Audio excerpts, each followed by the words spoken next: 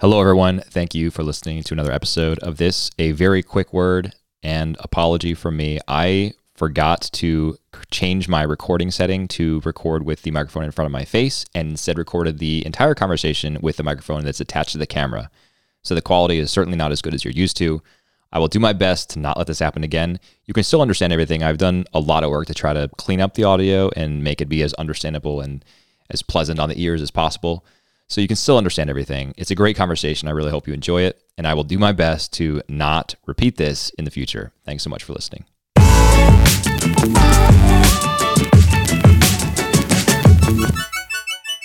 Hello and welcome back to another episode of Creedle. I am very excited because this is the first time in many months that we've done a What a Week episode, but I'm joined by my always What a Week co-host, Andrew Petiprin. Andrew, how are you doing? Zach, I'm great. It has been way too long. When I left the house this morning to tell my wife what I was doing today, I mentioned that I would be joining you on Creedle, and I reminded her. She didn't have to tell me, but it's her. Of all the things that I do in the media, my appearances with you on What a Week are her favorite. So she's probably listening right now. Well, shout out to your wife. Thanks for listening. Yeah, I'm really glad that we can do this again. These are honestly some of my favorite episodes to record. I just have a fun time talking with you about crazy stuff that's going on in the news, what a week we've had, and doing our close reads. Probably my favorite part of the show. And we have a fantastic close read today. But before that, a little bit of banter. I went to the barber yesterday. Gave him the instructions for how to cut my hair. I think I was a little overzealous because this is very short. But do you have any stories of, bad barber instructions? And I don't blame my barber. I think he did exactly what I asked him to. I had my hair growing out like pretty long, maybe the longest it's ever been.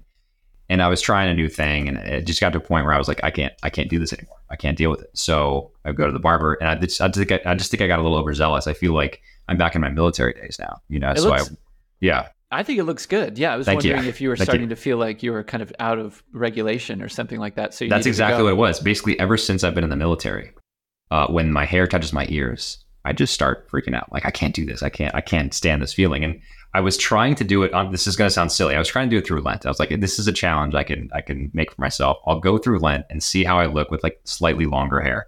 Couldn't do it. I made it to the last day of February. So 2 weeks into Lent, I failed.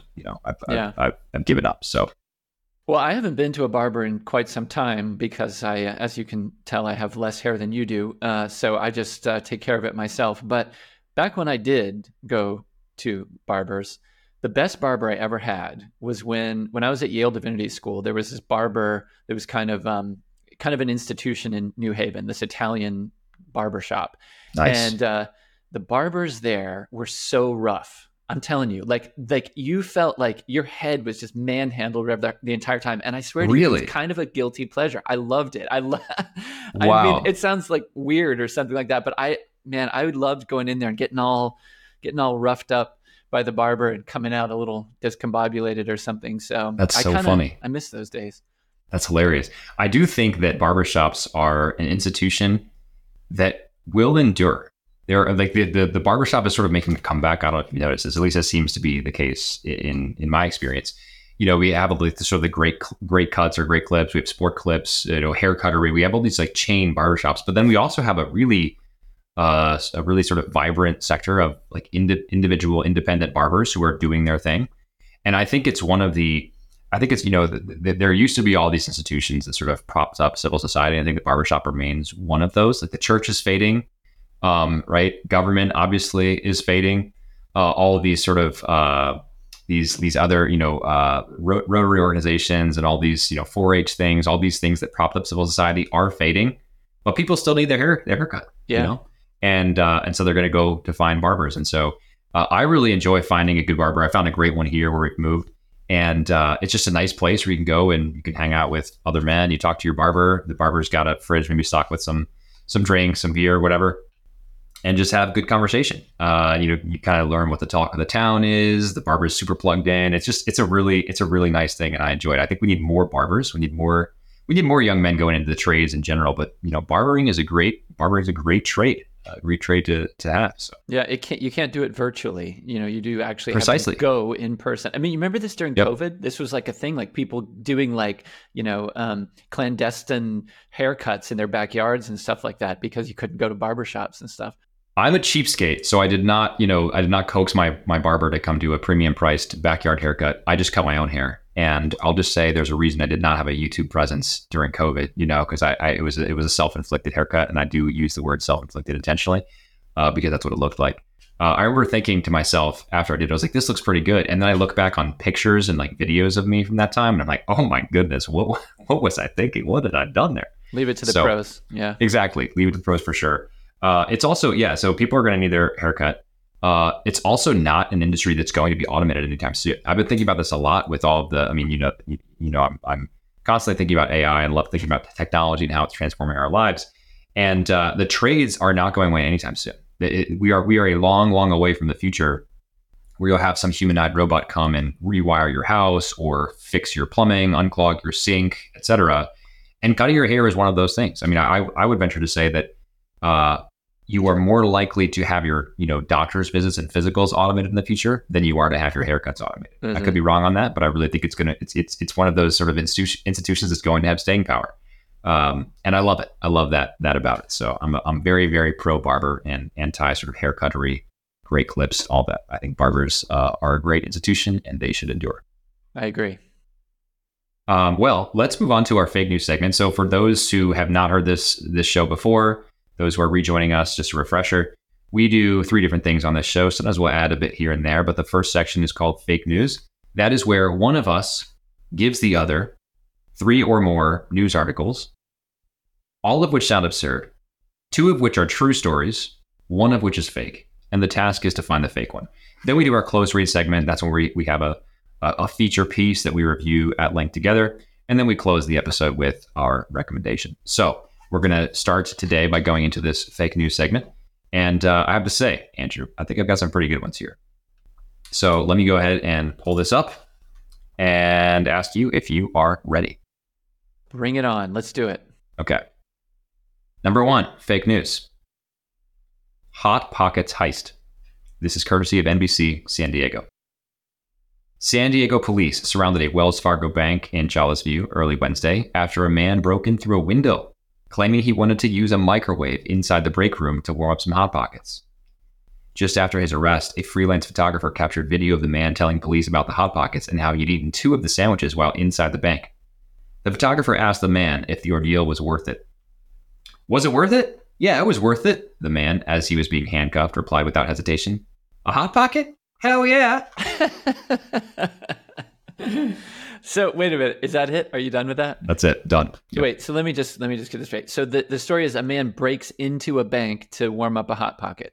Correct. Yeah. Okay. All right. Not to rob the bank, not to get cash, not to hold up the bank, but to warm his Hot Pocket in the break room's microwave. Okay. All right.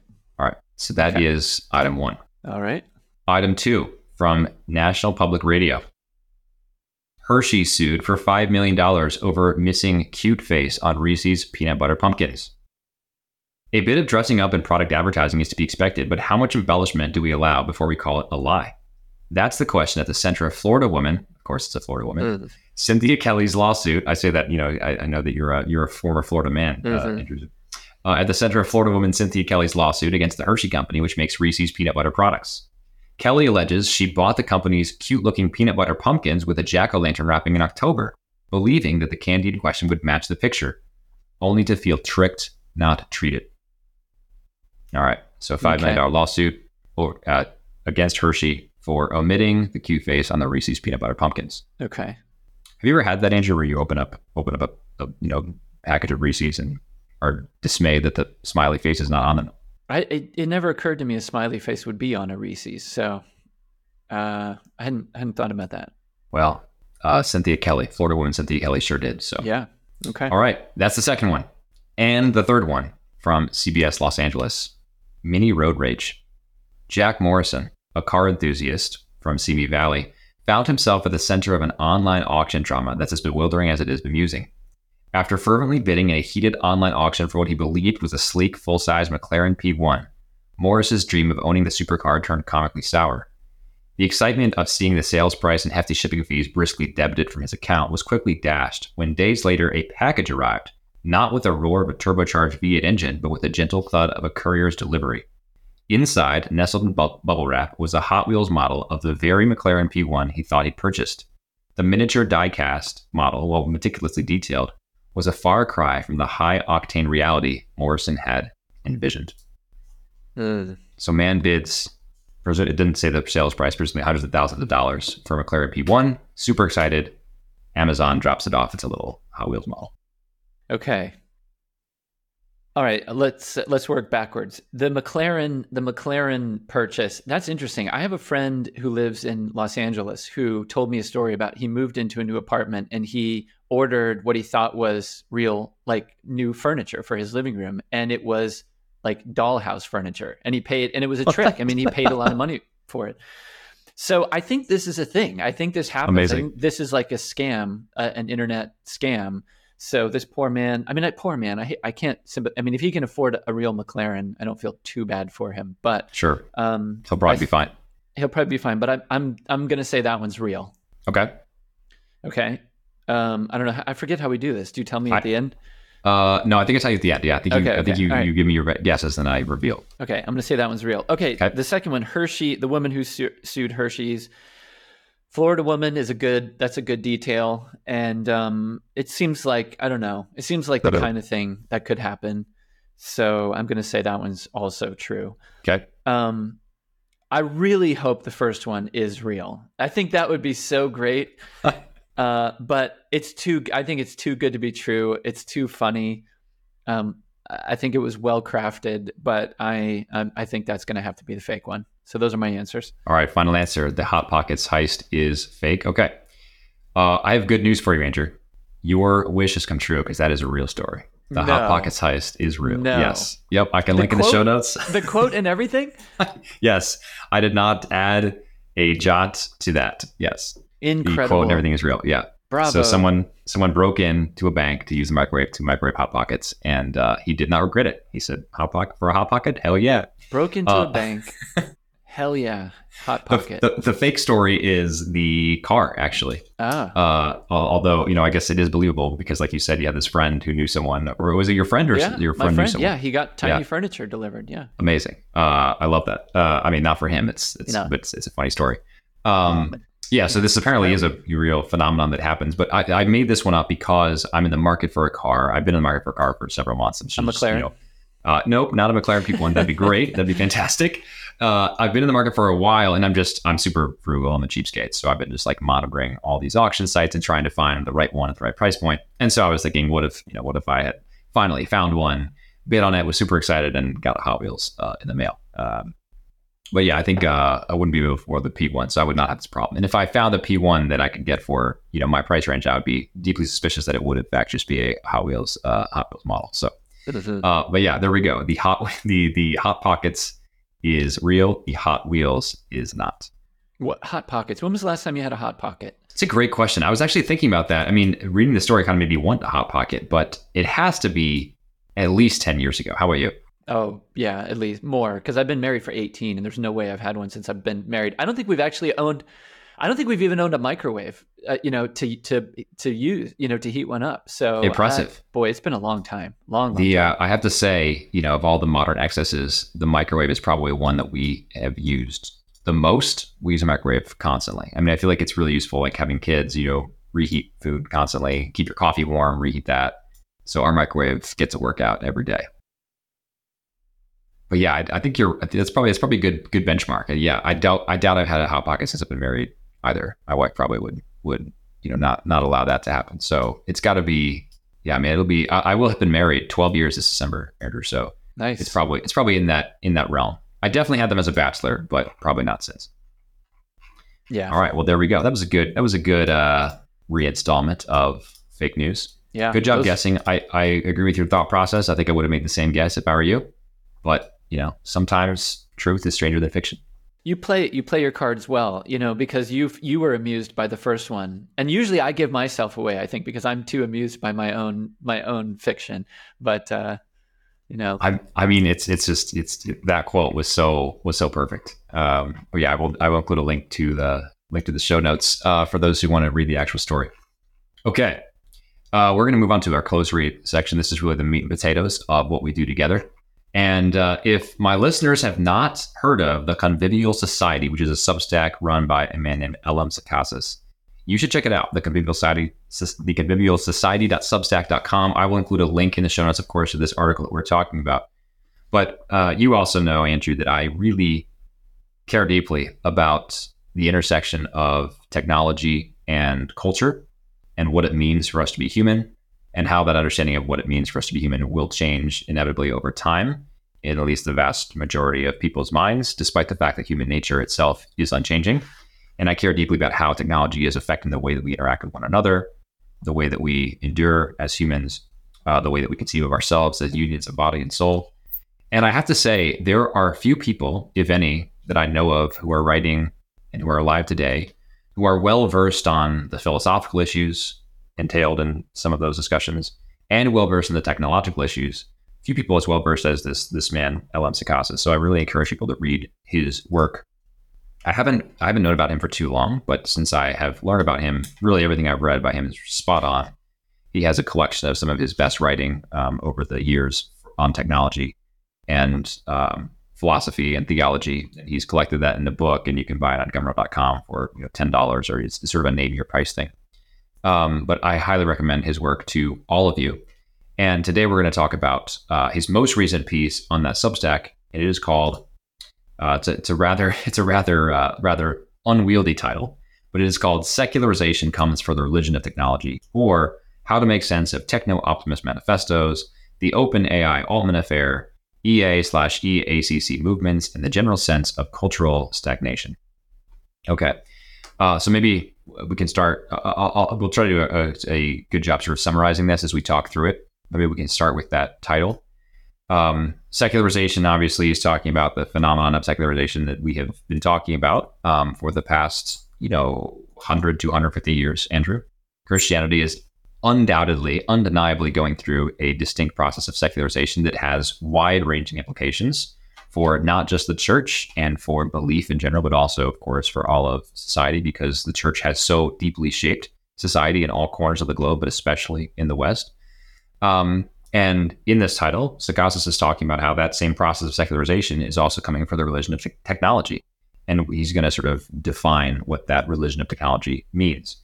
And then he talks about, techno-optimist manifestos and the OpenAI Altman Affair. And my listeners are probably familiar with the OpenAI Altman Affair. Did you follow this when it was happening in real time, Andrew? No, I don't think so. Okay. What happened was this was I think it was in January. Could have been in December, but I think it was January. OpenAI is probably the world leader in AI right now. They certainly have the most capable large language model. There are a couple competitors out there, but they're the most capable, and they definitely have the most capable video diffusion model to generate images and videos that look real. It's called Sora, Sora. They just released it last week. And this thing is really formidable in what it can do. You can look this up online, look up examples, Sora video, and you'll see that just from a simple prompt like, draw two men sitting in a room making a podcast together, Sora will generate this very realistic looking, sometimes the physics are a little off, etc., but it's very good, this very realistic looking image or video of exactly that. It's uncanny, in I think the truest sense of the word. So OpenAI is the world leader in AI technology based on the technology of large language models right now. And in January or December, I think it was January, the head of OpenAI, a man named Sam Altman, was unceremoniously deposed by the board of OpenAI for reasons that were unclear, but were sort of vaguely stated in the board press release as sort of like failure to be forthcoming and transparent with the board. And what ended up being the case is that there was just a big power struggle at OpenAI. It's still not quite clear what exactly the power struggle was around. There are various theories, but he was unceremoniously deposed. And then literally a week later, they installed a temporary CEO, et cetera. And then literally a week later, the board did a mea culpa. Several board members resigned. One of the board members who was a founding member of OpenAI and the chief scientist of OpenAI, did like a public mea culpa and signed an open letter to the board that he was on, asking for Sam Altman to be reinstated or he would quit. It was just a very bizarre turn of events and complete 360. So Sam Altman was going to go to Microsoft. They had recruited him in the meantime to go run a similar initiative at Microsoft, which also holds a significant equity stake in OpenAI. And then that ended up being reversed as well. So the Sam Altman went back to OpenAI. And it just, I think, was emblematic of a couple of things. One, the power struggle and the money involved in AI right now across the valley, Silicon Valley. But also really fundamental disagreements about the use of this technology and what it will be used for. Sam Altman has a pretty sort of like profit-oriented approach to doing this, which is why he's taken OpenAI, which is founded as a nonprofit. He's created a for-profit LLC and has basically run all of the commercial aspects of OpenAI under that LLC. And then there are others who are really intent on using OpenAI's technology to achieve artificial general intelligence, or AGI, which is that's the sort of like, that has the Skynet type of implications potentially, right? This like AI that can reason for itself and really do the tasks that humans can do, potentially better than humans can do them. And there are fundamental disagreements about that and like what the path forward is for AI and how we do that. So that's what Ellen Sakassis is talking about when he says the OpenAI/Altman affair. Techno-optimist manifestos, the most prominent of these, really the only one that I know of in recent years, was published late last summer, I think, by Marc Andreessen, who is the head of the Andreessen Horowitz venture capital firm, one of the most significant venture capital firms in the world. And I think it's really called the Techno-optimist manifesto. And it's basically a long essay in which Marc Andreessen talks about how we have stagnated. We're still innovating and we're still like making things and smaller iPhone screens and higher resolution things, but we're not actually doing anything with that. We're not really achieving real progress. And he says, the purpose of what we're trying to do is real progress, and we need to get back to doing that. And America needs to lead from the front, et cetera, et cetera. So, and there's this growing trend, and I think I'm more aware of this because of the like defense ventures community and my former background as an Air Force officer. But there's a growing trend in American entrepreneurship to lean into like American manufacturing and American innovation. And that's part and parcel of this whole thing. So Marc Andreessen at his venture capital firm, Andreessen Horowitz, A16Z, also launched an initiative called the American Dynamism Project. And what they're doing is doing exactly that, investing in American manufacturing, American innovation, especially with a focus on energy and defense, et cetera. So that's what Sakassis is talking about here. Now, I just talked for a long time about the title, but I think that also helps to provide a little bit of a like backdrop for the conversation that we're about to have on this article, Andrew. Mm-hmm. Yeah. Well, I was interested in the article. Yeah, that provides a lot of context for me that I didn't have. I was familiar, I guess, with the OpenAI stuff, but not.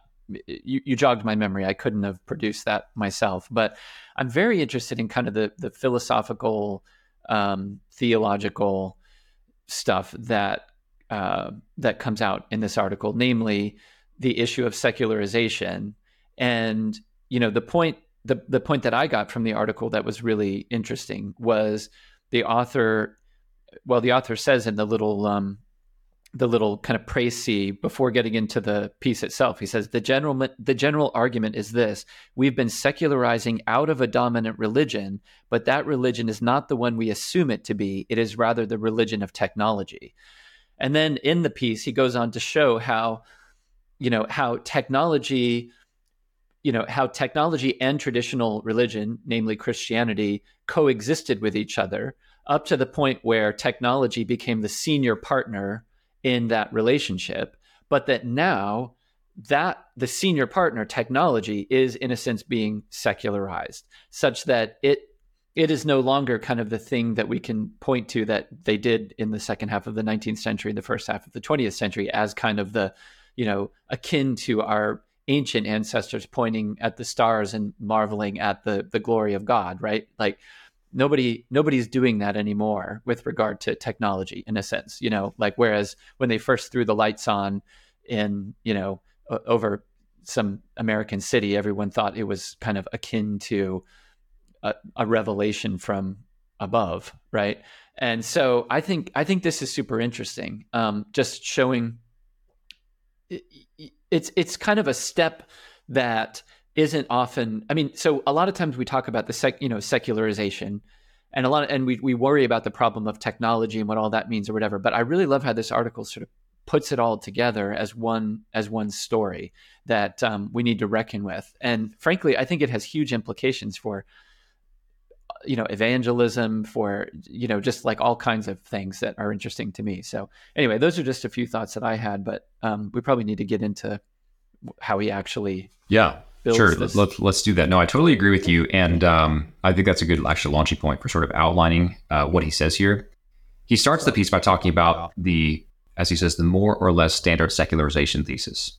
And I'm just going to read an excerpt here. He says, the standard, although now much contested secularization thesis, ascendant in the 1960s, told a relatively straightforward story about the retreat of religion from modern life.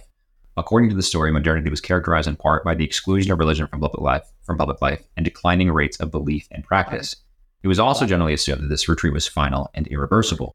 And he goes on to say this has been revised, rejected, and revisited. But he says, for my part, I'm partial to the philosopher Charles Taylor's account in A Secular Age. Central to Taylor's analysis is the idea that secularization is not what he calls a subtraction story, which is society minus religion, but rather secularism entails the emergence of some positive alternative, exclusive humanism in his telling, and amounts not to the necessary retreat or eclipse of religion, but rather to a change in the context and conditions of belief, wherein unbelief becomes not only thinkable, but a live option for large segments of the population, including those who continue to believe. And he says, all right, keep that in the background right for now. So if I can sort of harp on this just a little bit, you talk about the standard secularization thesis. We think about the church ascendant in the Middle Ages, right? We think about the church that drove so much of our progress in the Renaissance, for example. And we even think in the more particular sort of American context, we think of the Enlightenment, we think of the Great Awakenings. We think of this time when religion really did account for so much of our decision-making in public life, of the ways that we interacted with each other.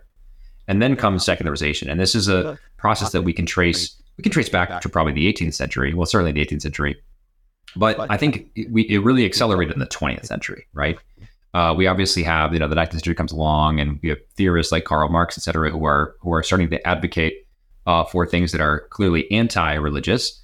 But then we really have the advent of technology in the 20th century that really makes people, I think, question their theological priors. And and that's what emerges as sort of a positive alternative. At least that's what Sakasis goes on to say. So secularization is not so much about, devolving from believing in the God of classical theism to not believing in anything. Rather, it's going from believing in the God of classical theism to replacing that God with something else entirely. And that something is the positive alternative, not positive in a moral sense, right? This is not a good thing, but there's something there, not nothing, right? And the something in Charles Taylor's telling, at least in part, this is from how Sakasis develops Charles Taylor, is the technology, right? So think about, actually, I'm thinking about the historian, the British historian Paul Johnson. He has this massive book called Modern Times, and it's basically a history of the 20th century, global history of the 20th century, which primarily focuses on the US and Europe. And if I recall, he opens that book, the very first chapter, he opens that book and talks about 1919. And he basically says modern times started in 1919. And you think, why 1919? Okay, First World War must have wrapped up, right? It was sort of that marked a delineation between old and new. No, in kind of the same way that Sakasis does this with 1939, right? He's like, it's not about the war. It's actually about Einstein's theory of relativity and the experiment that validated the theory of relativity, because that changed everything. Everything that we thought we knew about the physical world no longer held constant, and that opened up all these pathways of new belief. Obviously led to the atom bomb, but opened up all these pathways of new belief for people to embrace. And that is the real story of modern times. So I think that really dovetails well with both Charles Taylor and with what Sakasis is saying here, that there's really there's an ascendant new religion, and it's the religion of technology. Yeah. And the way to kind of assess it is, in the Middle Ages, if somebody said, I don't believe in God, I mean, the reaction is just one of a person who says that is not well. A person who says that is just not to be taken seriously, right? It's just because it is, the religion is the religion. That's the way that it is. I mean, we can hardly even wrap our minds around the depth of that reality now that we are in this secular age, right? But but the parallel in the technological age would then, to say something like, well, I don't believe in science, or I don't, I mean, people, right. I mean, even people who are ostensibly still believing Christians or whatever, or who say that they belong to the previous religion or something would say, oh, well, come on, what are you talking about? Well, I mean, what they don't even know how to, they wouldn't even know how to kind of understand that objection, right? To that kind of large scale rejection of the religion itself. Right. But, and, you know, the author here makes the point that, well, I like here when he's talking about, well, or maybe I'm getting ahead of myself. Do we want to, Yeah, no, let's go. Okay, well, in the second part where he's talking about the religion of technology, right? He brings up this guy David Noble, who wrote a book about, I can't see what the name of the book is here, but I think it's called The Religion of Technology. Okay, so he coined that term, right? And our author here, whose name I keep forgetting, Secasas, he says Noble was quite explicit about the fact that he was not proposing a metaphor. He was not suggesting that technology was like a religion or that people relate to their devices in quasi-religious ways. All true, perhaps, but Noble wasn't interested in such things. He argued that from roughly the turn of the first millennium onward, there was a concrete, objective, historical relationship between religion.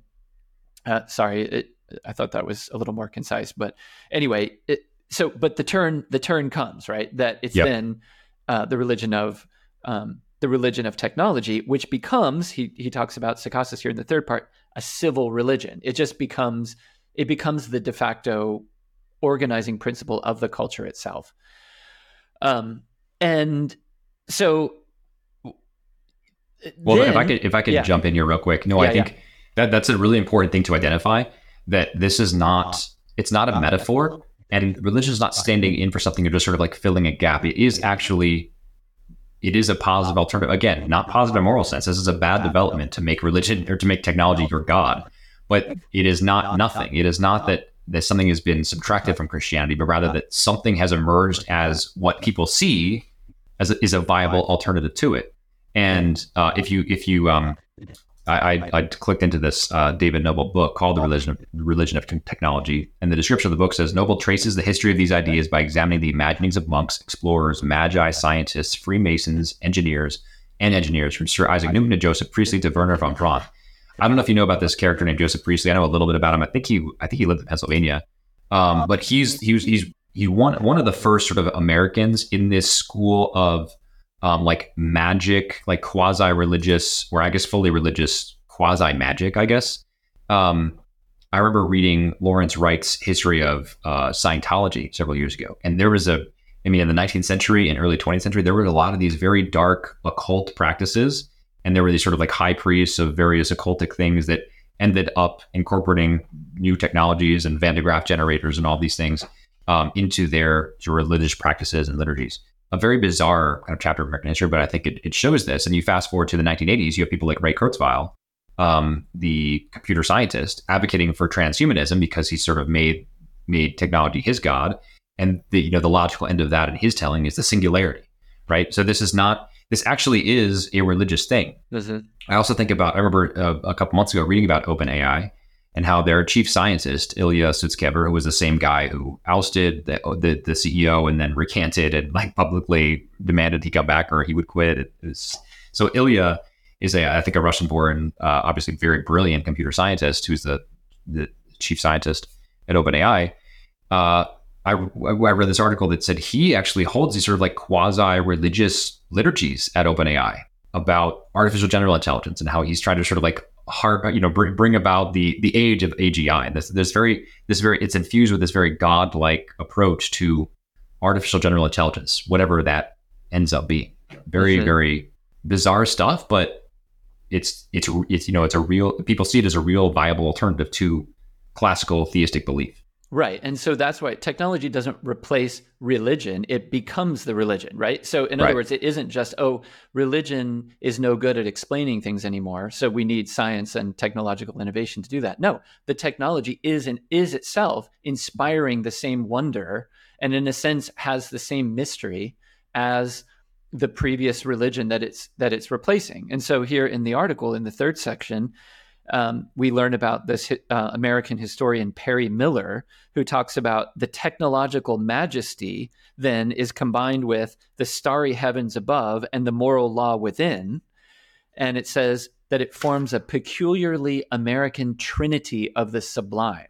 So in a sense, like for a time, then Christianity is like kind of transformed to accommodate technology, right? And so then, in a sense, like this hybrid religion is born for a while, Right. um, until things change again. But I think this is such an important point that people don't often think enough about, that technology as a religion itself, not as a replacement for religion. Right. No, I completely agree with you, and I think that's one of the crucial turns in this piece and in the narrative that he's outlining in this piece. He talks about he outlines the religion of technology. What is it? And then he says it becomes a civil religion, and that's the key part in the American story, at least, right? Because we go from these sort of like these techno optimist occult figures out there, like Joseph Priestley and others. We go from them to then having technology sort of integrated into the very fabric of who and what America is, the very American identity. And so you can think of, I mean, this is mostly prominent in the 20th century. You can think of any number of examples. The invention of the airplane, right? The Wright brothers doing that. The Manhattan Project. I think many people probably saw Oppenheimer, right? And understand like what a important narrative that was, right? And there's debate over whether or not he actually said, the Prometheus thing, but the idea is there, regardless of whether or not he actually said it when the New Mexico test happened. The moon race, the Saturn V rocket program, the Apollo program, right? All of these things became so sort of bound up in what America is as its identity. You think of John F. Kennedy's, we're going to the moon address at Rice University. This clarion call that America will be the land of opportunity, manifest destiny. We're going to develop develop the biggest and the most powerful things. We're going to make the fastest supercomputers, et cetera. And that was so bound up with the American story for so long. That's the civil religion part of what Sagassas is talking about. And I think, from my vantage point, there's nothing wrong with that per se. It's about to get dicey because in the next part of this narrative, he talks about how religion and technology switch places, right? Mm-hmm. That's where it becomes a problem because then technology really does become your God. But it's not bad to have this idea of technological progress being a good thing that we should aim for, right? Of course, we want to aim for longer life expectancies. We want to figure out targeted, cancer immunotherapies and all these things. We want to go to the moon and explore outer space. And I think all those can be good things, but they have to be situated within the sort of humble epistemology of religious faith, of classically theist religious faith. When they don't, when those things flip places, then you start running into problems. And in Sagassas' telling, that's exactly what happened. And I think that's where the story here really starts to get interesting. Yeah. Maybe we can talk about this was a really interesting phenomenon that I hadn't thought about before, but how from the mid 19th century up to this point that you alluded to a moment ago, 1939, kind of World War II, there was this phenomenon of these world fairs, and there were these exhibitions of technology, which kind of took the place of traditional Christian pilgrimage. They became these places. I think he said that the New York's World Fair attracted like 43 million people or something. Yeah, these like were that. Astonishing numbers. Absolutely crazy. Yeah. And they became these, I've already said it. They became these pilgrimage sites, these places where you could see what the things were that were driving the culture. Which I hadn't really thought about that before. There are a couple of choice bits in here. There's this quote from this guy, this journalist Frederick F. Cook, who writes in 1893. He says, "I cherish the thought that America stands on the threshold of a great awakening. The fact that such a wonder could rise in our midst is proof that the Spirit is with us." So, I mean, again, there's the religion part, the Great Awakening obviously there were great awakenings, but at this point, the idea of what's the Great Awakening is this technological innovation. But as you said before, and maybe this is jumping ahead too far, but, the question about technology is, always has to be rooted in humanity. I mean, does anything that we do make us more human? And if the answer is no, then we don't need it. We don't want it. And, it's a really tricky situation because, even things that seem on the surface to be more humanizing very often end up having adverse effects that are destructive to us, right? So the whole question of technology is just really, it's really fraught. And so it's no surprise then that you end up, and maybe again, this is jumping ahead too far, but then you end up with these like people who are in the world of technology, then rethinking or repudiating. I mean, this is where you get like Ted Kaczynski, the Unabomber, right? Who's like a mathematician and a genius and uses his technological know-how to blow people up because he believes it's all evil. Right. Or perhaps even more directly, the I don't know if you've read Devil in the White City by Eric Larson. It's No. account of the serial killer at the Chicago World Fair. But I think this is a great example. Like, this is a man of science, who dabbled in pharmacology and certainly dabbled in the occult as well. And he's taking advantage of the actual World's Fair to do his worst. I like that you brought up the Frederick Cook quote. I also like this one from Henry Adams. Henry Adams is a towering intellect and a fascinating person. He said he professed the religion of the World's Fairs. Yeah. He visited a handful of fairs and expositions in the U.S. and abroad during his lifetime, including the 1893 Chicago Fair, and considered them indispensable to his education.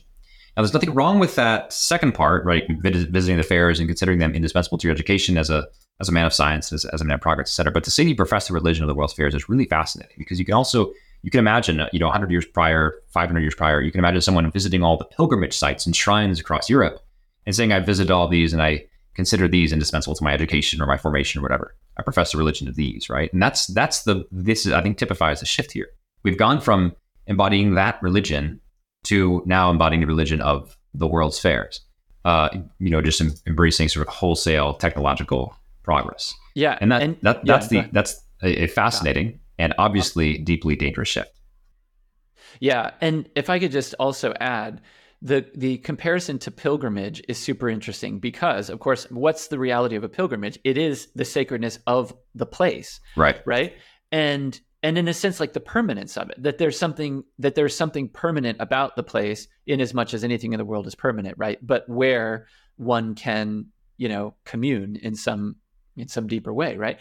The World's Fairs are transitory by nature. Right. I was watching this thing the other day I was flipping around on PBS, and they had a documentary about the building of the Eiffel Tower, which was done for the World's Fair. And they built not only the Eiffel Tower, but they built a huge number of buildings. I mean, all of this stuff all around the Eiffel Tower, all of which were knocked down after the World's Fair, and the same thing I think happened in New York and elsewhere. So the organizing principle, right, of these fairs was not really the place. It was not really a culture rooted in kind of the things that endure. It was precisely rooted in the things that don't endure. It's the new thing. Right. And it doesn't matter where it is. You can have one in New York. You can have one in, it doesn't matter, wherever. Just put it in the hot city. That's where we want it, right? So it's just interesting to kind of show what the contours or what the look of this religion is as compared to Christianity. The final part of this essay is where Sakasis describes secularization coming for the religion of technology. So we've described the shift from religion to technology. Well, first we've described what the religion of technology is. Then we've described the sort of shift in primacy from religion to technology. And so now we have the technology of religion that is front and center in American public life. This is really now part of the American story. We are a country that is not a Christian country. We are a country that is a technological country.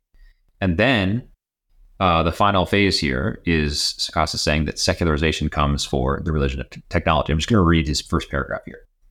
He says, what I have in mind when I say that secularization has come for the religion of technology is relatively straightforward. The religion of technology no longer commands the kind of assent it once did. It no longer animates cultural creativity, nor does it bind the diverse society together under a collective vision for the future. It neither compels nor inspires. It rose to dominance, brought the whole scope of human affairs under its purview, sealed us off from competing sources of meaning, purpose, and value, and then simply exhausted itself, leaving a cultural vacuum in its absence. So now we're at the vacuum stage, right? We talked about how when religion goes from religion to the religion of technology, it's not about a vacuum, it's about a positive alternative. Now we're at the vacuum stage where we had this positive alternative. It wasn't a good one, but it was something. And that has now crumbled away. And now we do find ourselves in this vacuum. And I was thinking more through this, and I was thinking about, the space race, for example. John, you go to John F. Kennedy's speech at Rice University. We choose to go to the moon. and the other things too, not because they are easy, but because they are hard. And he says this, and it really is a rallying cry to Americans that this is something that's worth doing. It's going to be great. We have to beat the Soviet Union, which is obviously the competing superpower on the world stage that stands against liberty and all the things we stand for. We're going to beat them at this game. We're going to do it. It's going to be really hard, but this is our national endeavor, and this is worth doing because it's a good thing and it's a great thing, right? We've gone from that to our largest tech companies having deep pockets to the tune of $1 trillion+ like Apple has on hand, and their number one goal is to help us immerse ourselves more fully in our digital isolated universes, right? Which is why Apple just came out with the Apple Vision Pro. What is it? It's a headset that you literally put on your face, and you never have to see another human being. You can see them digitally. You can FaceTime them, and you can see your avatar represented there. But you can live your entire life in this world that is mediated by a virtual reality ecosystem that is totally designed in this closed loop system that Apple has entirely created, right? That's one example. OpenAI is another one. It's the new titan on the scene. The tons of cash on hand because they have the subscription product that costs you almost $30 a month. What they want you to do is not talk with other people, but talk with their large language model, because the more you talk with it, the smarter it gets. The smarter it gets, the more you rely on it, et cetera. And it's just this vicious feedback loop. Netflix, right? One of the FAANG companies, Facebook, Apple, Amazon, Netflix, Google. Netflix wants you to watch their content. What are you doing when you're watching their content? You're not talking to anyone else. You're just watching their content. Your eyes are glued to your screen. So we've moved from this point where we were doing great things with technology to us now being further and further atomized and isolated by technology. And that, I think, is the danger of secularization, because it really does open up this vacuum when secularization comes for the religion of technology. The religion of technology is not good. What is even worse is this vacuum that is opening up within it, because that leaves us no positive alternative. It just leaves us reflexively looking inward, and we will not become better people if we do that. Yeah. He quotes this this fellow called Nye. Where is it? I forget what his first name is, but he has this quote here about how the religion of technology was effectively incorporated. American corporations presented themselves as the builders of the techno-utopian city. And he goes on to say, thus was the religion of technology enlisted by the marketing departments of American corporations. So it's, yeah, as you said, it isn't John F. Kennedy saying we're going to go to the moon. It's like, hey, look at this great self-flushing toilet or whatever. It's not interesting, and it's not necessary. It's, certainly not enough to kind of inspire the awe and wonder that turning on the lights in a big city once did in earlier days of technology. And, I think I've brought this movie up before with you. I bring it up all the time. The Disney movie, WALL-E, or the Pixar movie, WALL-E. Yes. I think WALL-E is a really interesting depiction of this exhaustion of the religion of technology, because it's like the world, we use up the world, and we use the innovation that we have to just blast off into outer space and just kind of hang out until we can figure out what comes next. And what are the people up there doing? They're just laying around, looking at their screens. That's it. Like, this is what all the technology has gotten us. Total soullessness, nothingness, basically. That soullessness is such a terrifying thing as well. I mean, you go anywhere nowadays, even the grocery store, people have their AirPods in constantly. You're in a doctor's waiting room, getting the oil changed at your car mechanic. Wherever you are, people are just totally immersed in their phones, right? And I'm a relatively young person. I sound like an old fogey when I'm saying, like, people don't talk to each other like they used to. But I really think there's a fundamental difference here. This is not the same thing that my parents and grandparents said about my generation. This is a fundamental shift that has really happened relatively recently, and I think Sakasas nails it here. There is this secularization of the technology thing where we forget even what technology is for, and we just want to make smaller screens, better resolution, et cetera. I mean, a more viral TikTok reel, right? Yeah, we're not building great things anymore. And I talked about this Techno Optimist manifesto that Mark Andreessen wrote as a sort of in the earlier remarks here. I read that manifesto, and I read it thinking there's a lot of good here, but I didn't love it because it really is all about the religion of technology and sort of technology as a civil religion rather than a classically grounded appreciation of technology and the progress that it can achieve. So I'm not totally comfortable with all of it, but I do like a lot of it. But Sakasas is really interesting because he says the way to interpret this is not as some sort of like daring call to do something we haven't done again.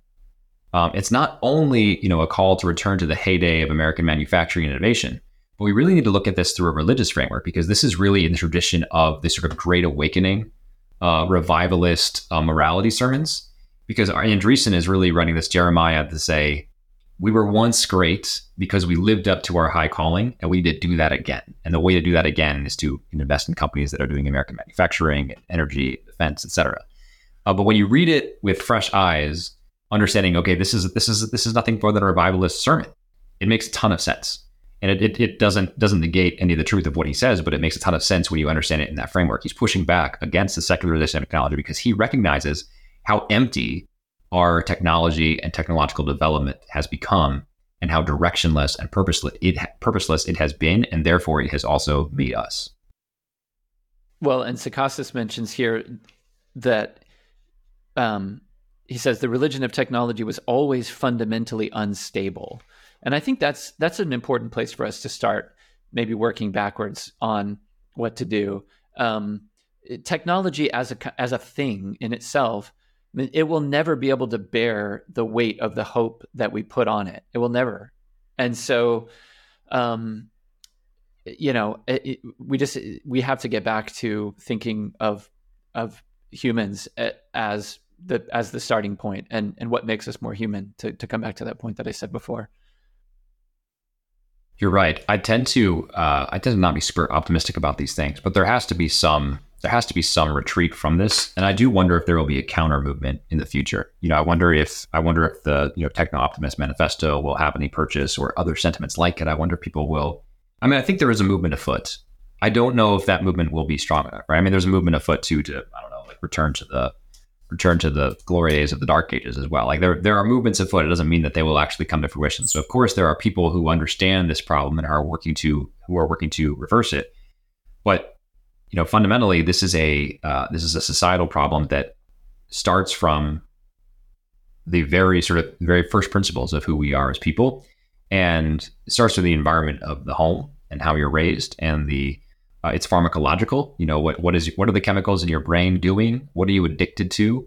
How much screen time have you had? And so it really is discouraging to see, going back to my story about waiting rooms or whatever, it's discouraging to see people who have their kids already hooked on screens by age 2. Well, the pediatrician, the American Academy of Pediatrics says no more than 2 hours of screen time if you're 2. Well, that's an absurd amount of screen time for any 2-year-old. No. And so it does, I'm not super optimistic about this, but I do think there's a way out. The question is, will we take it?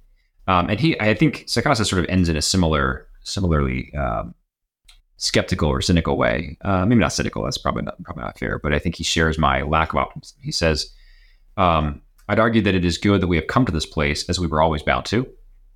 The question is simply whether we can make productive use of the space afforded by this process of secularization to imagine the new techno-social configurations that do not elevate technology to a religious category, so that it might serve more proper human ends. Time will tell. And I think he's right there, because if it was indeed always inevitable, and I think he's right, that the religion of technology would eventually give way to the secularization of that religion, then it's not enough to just go back to the religion of technology. And I think that's the sort of problem with Mark Andreessen. We got to build more things and better rockets and better miniaturized reactors to give us bottomless energy so we can go all everywhere around the world. The problem with just returning that far is that we'll just repeat this again. We'll go through another process of secularization and we'll just be back where we started. So I think really we have to recover the right ordering of religion and technology in order to have technology and technological development that's properly grounded, that can advance human flourishing in beautiful ways. And that's what I hope we can do. I don't know exactly what that looks like. I have a few ideas. Maybe we can do another whole podcast on that in the future, but that's what it will take. I think you're right. I fear, being somewhat pessimistic about this, I fear that there may be various catastrophes that we have to endure that will maybe reset some of these things or help us to rethink some of these things. But there are days when I wonder if there's any other way besides, not that I'm Leninist about this, like we just need to destroy so we can start over. I don't think that's not going to be good for anybody, for sure. If everything were to just fail, that would be horrible. But it has happened that when, even just use the kind of mild example of nuclear power. You have a couple of accidents here and there, and nobody wants it anymore. Right. So right. Maybe something, I don't know. It's just it's tough. I don't know. Well, I'm certainly not Pollyannish about that either. And I think the risks of genuine catastrophe are very real. Obviously, we are people of hope, so we should not live under constant fear of those things happening, but they certainly could. Nuclear disaster is one of those. I think of A Canticle for Leibowitz. I don't know if you've read that book. Science fiction, Catholic novel, but the world, it's a post-apocalyptic novel in which nuclear war has laid waste to the entirety of the world, and basically the only thing propping up civilization is the church.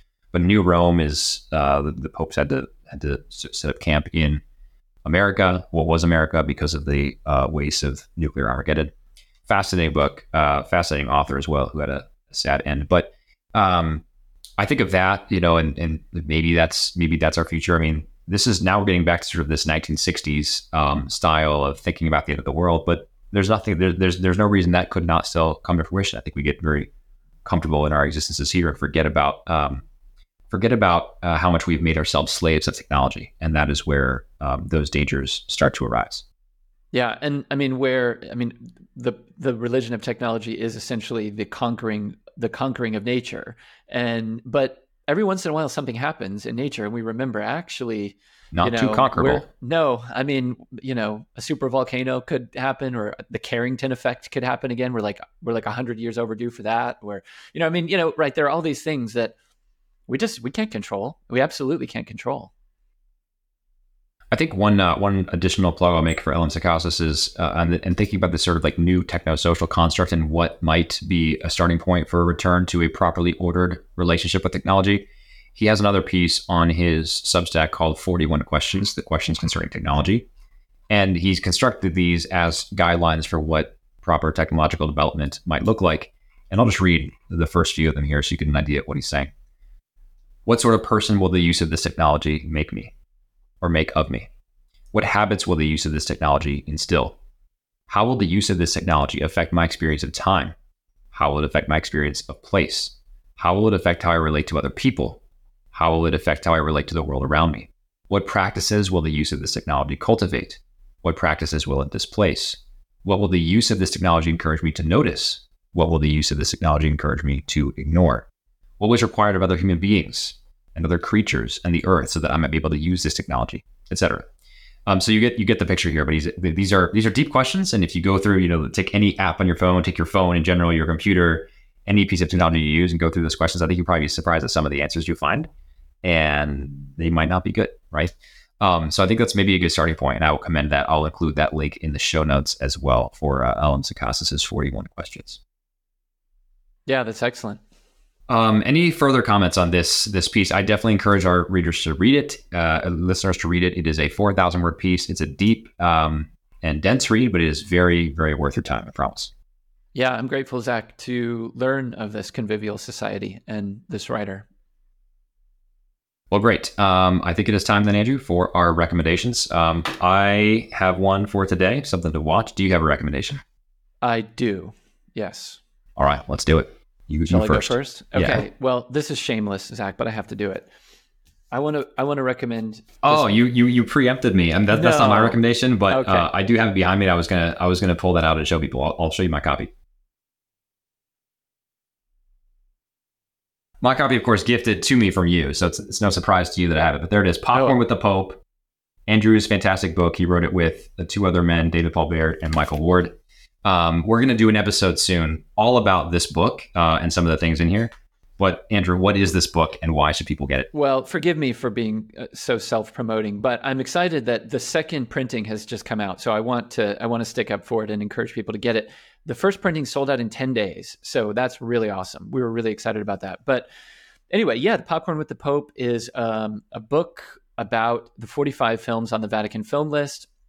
I'll look forward to coming back and telling you what the Vatican film list is all about and everything. But it's 45 great movies that are worth your time and attention if you're interested in movies and want to not only grow in your faith by exposure to great art, but just want to experience some great art. So yeah, I wrote it with David Paul Baird and Father Michael Ward, and we're really, really excited that the new printing is now available.